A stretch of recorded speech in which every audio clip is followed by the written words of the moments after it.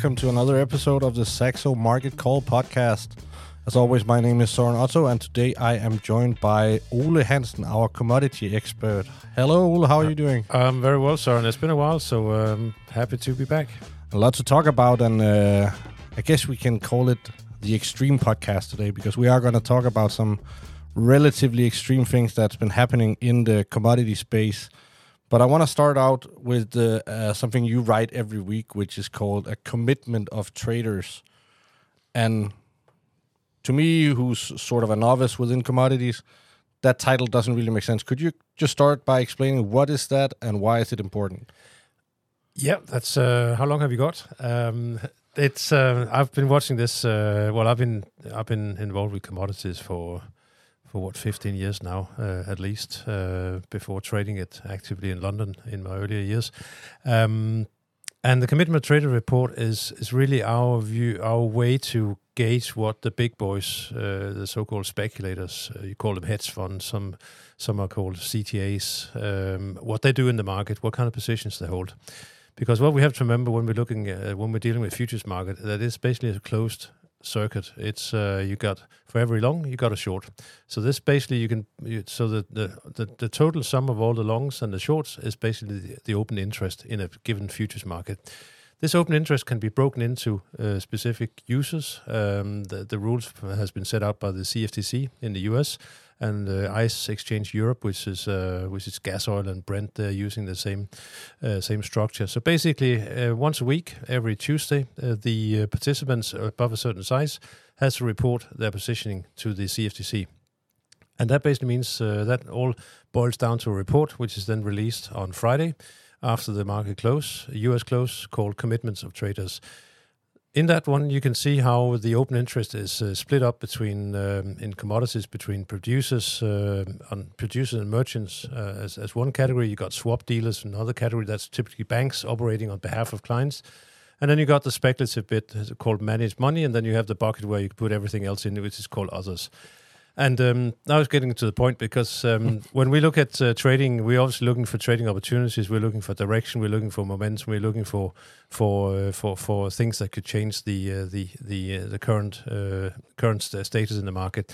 And for that use, I find the positioning of speculators as being the most dynamic ones that changes mostly with price changes. Basically, hedge funds are not married to the positions. You and me, as a potential retail investor, can easily get married to a position, believing that you're right and the market is wrong, holding on for too long sometimes.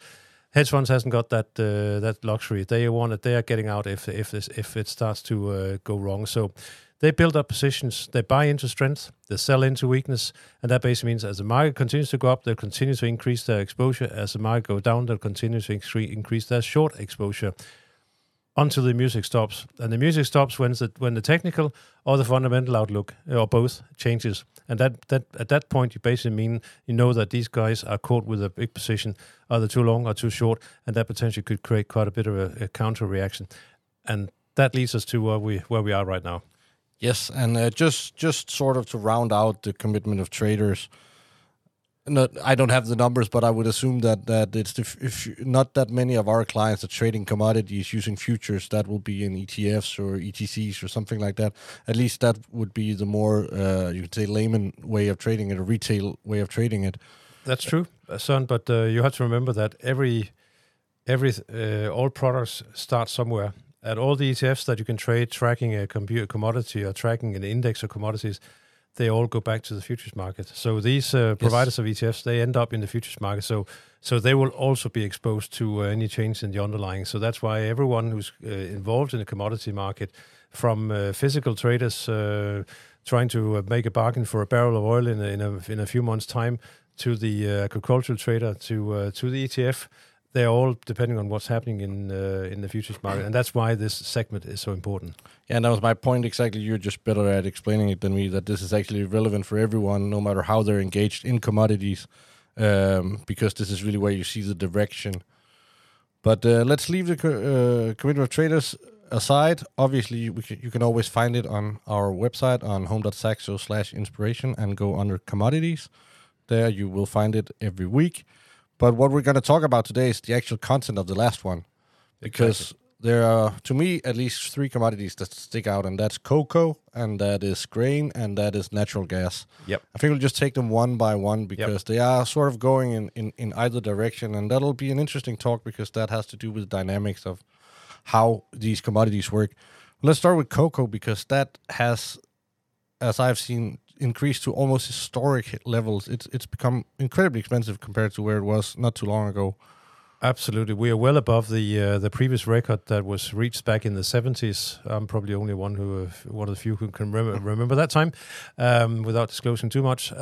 We broke above $5,000 a ton this month, and we have even broken above $6,000. We are seeing a little bit of stabilization right now, but this is a classic market where you find the supply and demand situation out of whack. Basically, the supply is suffering due to weather worries, weather problems in West Africa, and it also highlights a commodity which is very dependent on production from a specific region.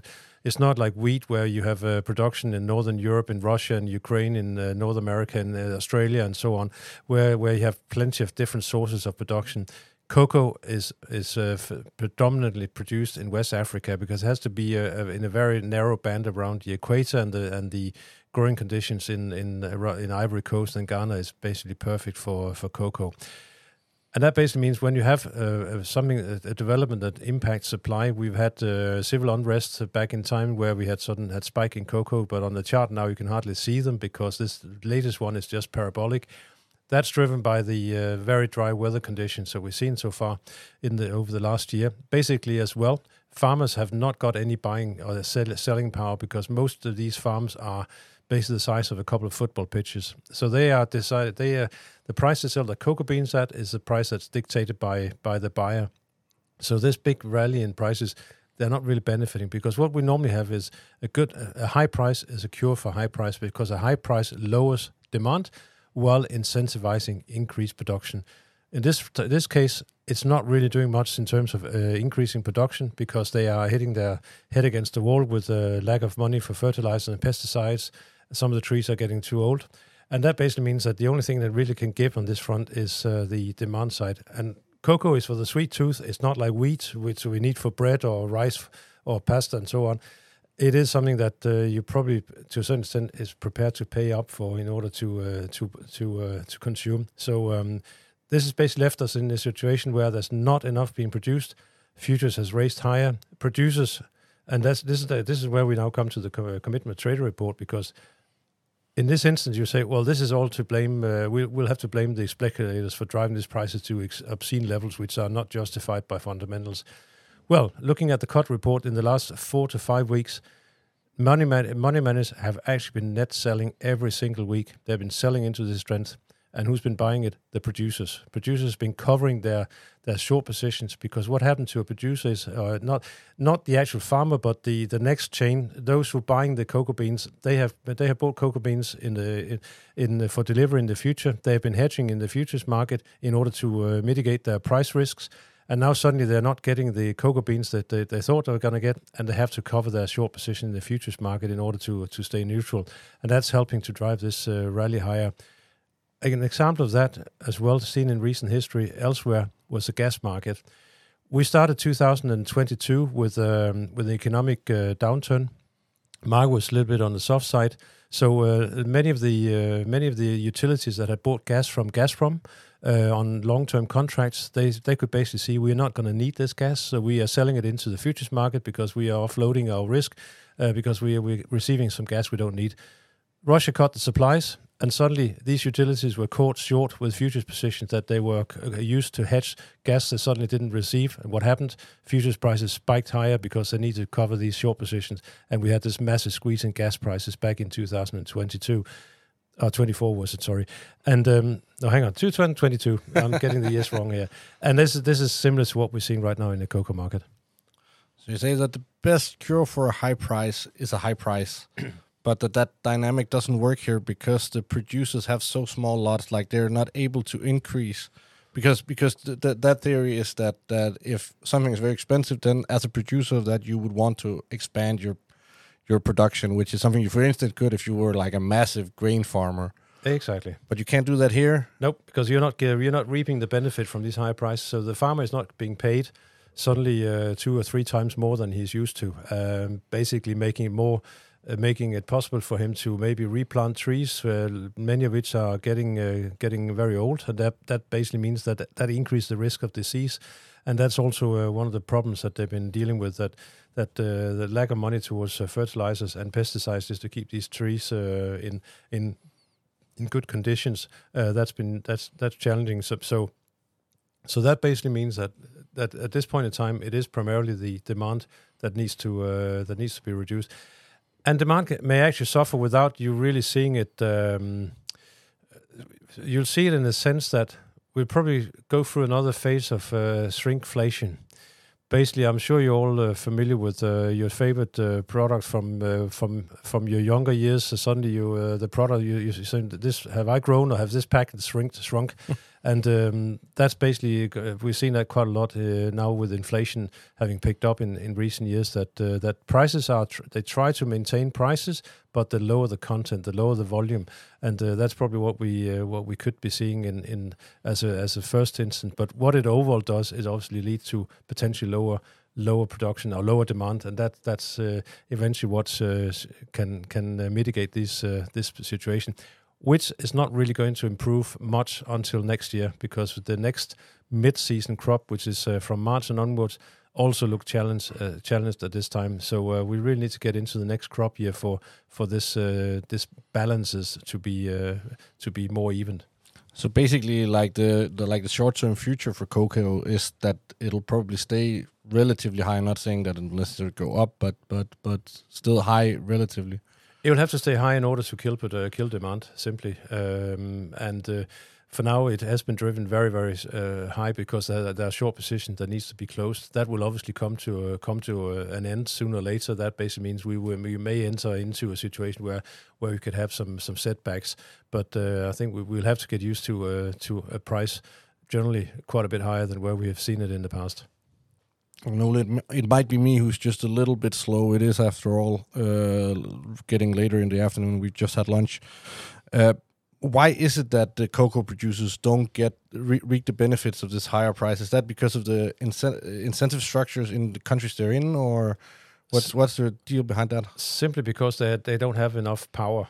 They have if all this production, which is adding up to millions of bags almost, it comes from, as I said, very small lots. So there's a massive amount of people that needs to be united in order to really for them to have any powers towards the end buyer, and that has simply not really been existing. It hasn't really been necessary, because if you look at historically cocoa prices, they have been fairly stable. There's been been a few ups and downs, but looking back the last 10 years, it's generally been trading in a $1,500, $2,000 range. So it's not something that it really has been that has received a lot of focus. I would say probably up until now, and for that to change, it's simply the whole structure of how the planting has been, or how it operates in West Africa is difficult to see there's going to be any change in that. And that is an interesting dynamic, because that is, I guess it's not necessarily unique to cocoa. You mentioned gas before, but it's not the way you see all commodities behave when there's a surge like this. One that's different is grain, and that's sort of where there's a very, very peak in prices in cocoa. There's the opposite in grain right now, right? Absolutely, and that's really interesting, because the agricultural sector has really sprung a few surprises this past year. The soft commodities in general, which is also apart from cocoa also includes coffee, sugar, and cotton, they're all trading up on the last year. Well, we got the grain sector, wheat, corn, and soybeans trading quite a bit down. We just reached some multi-year lows recently, both in corn and soybeans. And so basically here we have the opposite effect in place, and that's basically ample supply from a strong crop production year last year, and now also a decent result from South America. weighing on prices. We got projections for some very significant increase in the availability of stocks at the end of this new crop year, which lasts run from now until the end of to mid 2025, and that basically means that we've been in a downtrend now in the grain market for more than a year, and again. Hedge funds, what do they like? They like markets going in one direction. They like momentum. They continue. They can keep their stops relatively tight, and they can continue to add exposure as we continue to move lower. And that we've seen that in the COT report as well now for weeks, that the speculative short has continued to increase to the point that it reached the record last week, primarily driven by corn. And again, this is because the price dictates the positioning, because what happens is how can they continue to increase? Well, they can, because imagine you sell at 100, you sell one lot at 100, and then the market goes down to 90. Well, then you sell another lot at 90, but then you move your stop down maybe $5. So you have increased, you double your position, but you have not increased your risk, your stop loss risk, because you're moving down the stop as the price continues to go down. And that basically means as momentum continues and you continue to go down, they will continue to add exposure, but by lowering the stop at the same time, so the P&L risk doesn't really increase by much. That obviously means at the point where these markets turn, it could be a very bad start to the planting season across the northern hemisphere. That is the next focus now. Then that could potentially trigger a change in the technical or the fundamental outlook, and then that basically means that by then we know that some of these stops are now a lot closer to the prevailing market price than they were just a few months ago, and that's where we could see potentially the opposite direction. And we have seen, looking in at the charts which I posted on Monday, that every time we've been down in this area, normally within a few months we've seen very strong reaction in terms of shorts being scaled back. That's obviously only happening because prices have started to move higher. So we should very much be focusing or be very alert about this in the short term. Not saying that we have reached the bottom yet, but we just have to be aware of these dynamics, that there is a big short out there that eventually will start to get squeezed. And when that happens, potentially the move to the upside could be bigger than what may be fundamentally justified. And I mean, that's one of the interesting things about commodities. It's always like the price goes up if there's imbalance in or if there's more increasing demand, or obviously lesser supply, and then it falls the other way around. But then you also have this like the short and long squeeze that can also affect the prices. Yeah, they will not be dictating the market, but they will act as amplifiers. So a market doesn't fall because some hedge funds has met in a dark room on a Friday night and decided by Monday morning we'll start sell the certain thing out of this market. That's not the way it works. They will respond to the technical or the fundamental outlook, mostly the technical outlook, and that technical outlook will change according to the prevailing fundamentals. And so if the fundamentals start to show improvements, then the price will also stop falling, and then eventually we could see a rebound. So definitely different dynamics at play here with cocoa and grain. Let's go to natural gas now, unless there's anything else. No, that's fine. Yeah, because let's do that. Time flies. Yeah, time flies. Indeed. What's the status on natural gas? Well, the status on natural gas is that it's been a very hot and dry season around the equator hurting cocoa. It's actually been a pretty mild winter across the northern hemisphere, and we're seeing the result of that in terms of gas storages, which are very elevated, not only in Europe and Asia, but most certainly also in the US. We got the weekly report out late today, inventory report, but right now stocks in the US are 22% above the 5-year average. We're pretty close to levels or a surplus relative to the average that we haven't seen for a number of years. And that's weighing on prices. And again, when prices go down, who joins the downward pressure? Hedge funds. And we saw last week, again, coming back to the COT report, that in this instance, I'm tracking 4 different contracts. They're all Henry Hub deliverables, so they're basically all the same. The net short there reached a 4-year high, and that's again a reflection of the weakness we're seeing in prices. And again, the best cure for low price is a low price because it incentivizes demand and cut production. I'm not quite sure about the demand side again when it comes to this, because you're not exactly starting to burn more gas because it's cheap. You burn gas depending on the weather and economic activity and so on. But the producers can respond, and that's what we've seen within the last few weeks. That Chesapeake, one of the major gas producers in the U.S., they announced production cuts, and that's really what's needed in order to stabilize the market.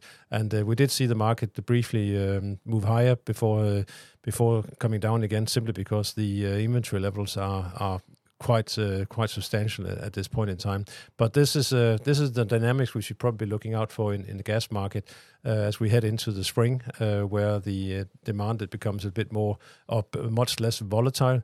That it is the supply side that we need to keep an eye on there. But generally, probably reaching levels in natural gas, which I think on an inflation-adjusted basis is levels we have probably never seen before, at least not in recent history. Basically meaning that we will find a floor there eventually as supply starts to potentially to be curbed. And we haven't even talked about all the macroeconomic impacts of this, or why, because that also has a big impact on I guess all three of these movements. But I don't think we should go down that rabbit hole, because then we'll be here all day, basically. But what I want to ask you is that now we see these different dynamics, and we see cocoa exploding in price, grain doing the opposite, natural gas to some extent doing the opposite.